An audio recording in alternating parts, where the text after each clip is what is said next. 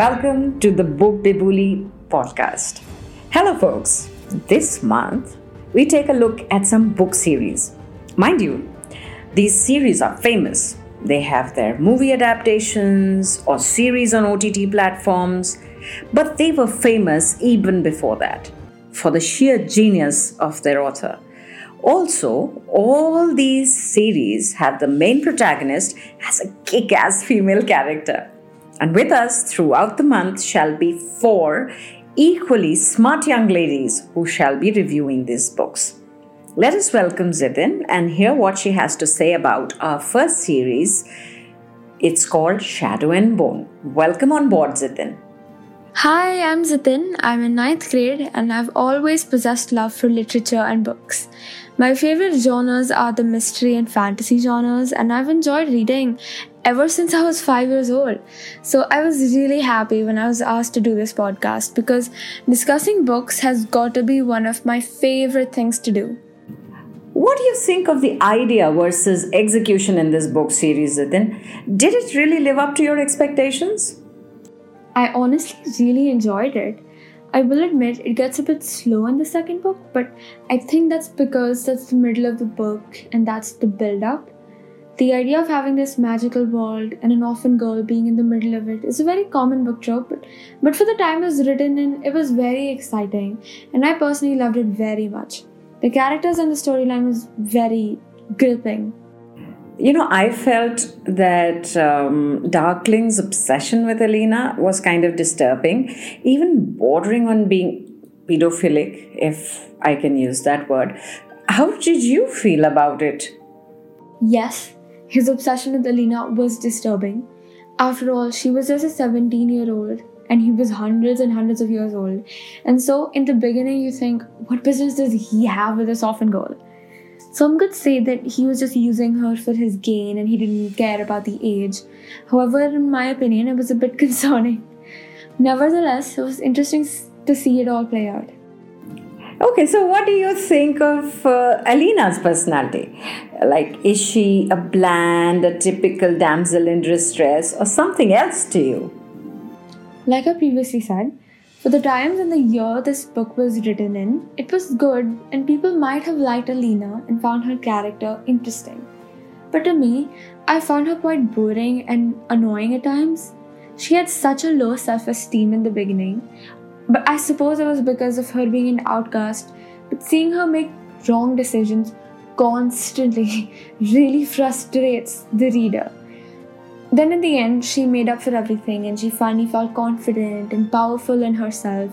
And she fought the Darkling, which could be seen as a sense of inspiration for the youth reading.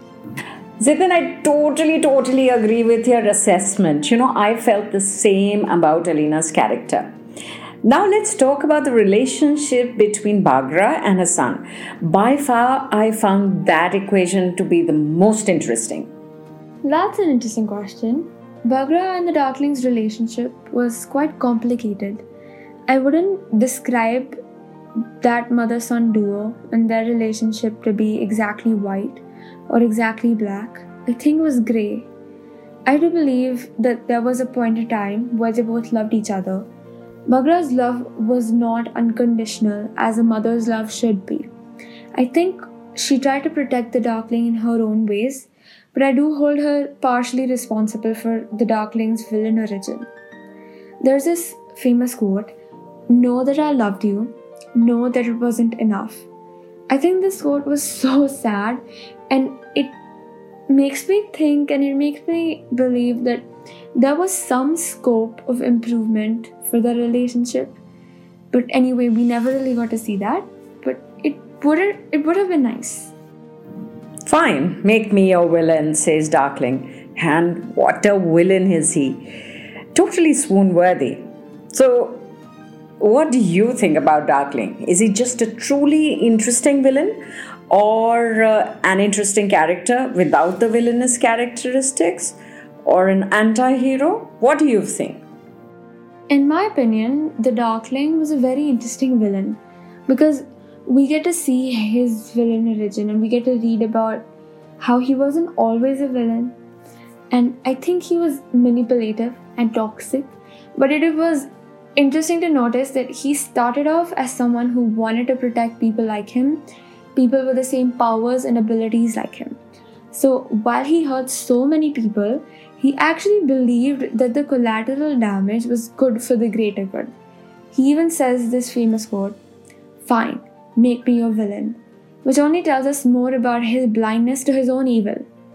The way his kind was treated led him to create the Fold, which was a tool for him to use against his enemies.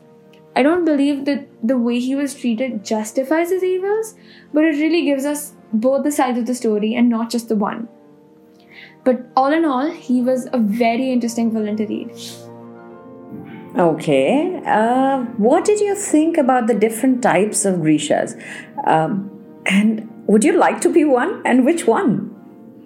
There are 3 types of Grisha: corporalky, etherealky, and materialky. Each is further divided into more subparts. I find them particularly interesting and attractive in the series because they add such a fun element to the book. Obviously, because the book revolves around them and their world, but it was really fun to read. If you actually think about it, the Grisha are such valuable assets to their army and so important in their world, but it's so ironic that most people in that world look down upon them. My personal favorite was the corporalky and the healers, specifically because I somehow like the idea of being able to heal people in some way. Okay, now I found Nikolai the best character. He carries the books on his shoulders, especially the second one. He inherits the throne despite being illegitimate.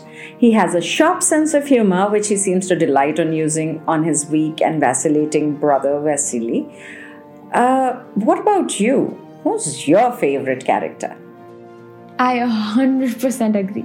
Nikolai was by far the best character for me too. I just loved the fun, witty banter between him and other characters, and his sarcasm was so entertaining to read. I was so happy when he was crowned king because he was exactly the type of king Ravka needed. And his character, he was smart, funny, and a king. What more can you ask for? So right. He has quick wit, bravery, and a hidden heart of gold. Moving on, tell me, what did you think about the metaphorical battle between the darkness and light as represented by Alina and the Darkling? I think that Alina symbolizes light. She represents hope, prosperity, and happiness, as opposed to the Darkling, who symbolizes darkness, which represents death and chaos. It was very apt for there to be a fight between Alina and the Darkling, as it really supports and it talks about the true battle between good and evil, which is really relevant to real life, and that in the end, good always wins. How do you find your next read, Zitin? What's your process? A look into the usual, ask an acquaintance, read the reviews on the book site, go to the bookshop, ask the reviews from a bookshop owner, read the reviews from another site, check the recommended reading list, get confused and flip a coin. Heads, peer over the shoulder of the kid. Tails, pause till we get lucky. Or get book guidance by Book Bibuli. Thank you so much, Zitin. It has been a pleasure to have you with us. And to the rest of you. Surrounded by enemies, the once great nation of Ravka has been torn in two by the Shadowfold, a swath of near impenetrable darkness crawling with monsters who feast on human flesh.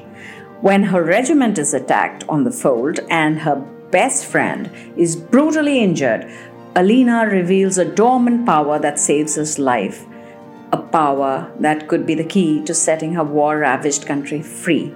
Wrenched from everything she knows, Alina is whisked away to the royal court to be trained as a member of the Grisha, the magical elite led by mysterious Darkling. There is, like I told you, the first book has been converted into a series and is available on Netflix. You can watch it. But before I sign off, I think we need to give an honorable mention to two people there. One is the Darkling and two is Nikolai. Nikolai is the best character in the series, according to me, as well as Zitin. He was the perfect balm on the a little boring romantic pairing, and especially at that point in the time of the story. He provides the story the insight on the human's thoughts on the Grisha and demonstrate his quicksilver brain and tongue throughout the second two books. The second, of course, is The Darkling. And as I remember Chris Colfer saying it in his famous series, a villain is nothing but a victim whose story has never been told. So I recommend you guys go back and read the prequels of Shadow and Bone. Also, there is an associated series called Six of Crows, which again I think most of you will find very entertaining. So go for it, my friends. Shadow and Bone is a series of an incredibly interesting idea based on Russia, and its execution is equal to it. It is a slightly controversial thought, but it has excellent characters, a solid villain, and a story to tell. So go hear the story. Until next weekend, happy reading!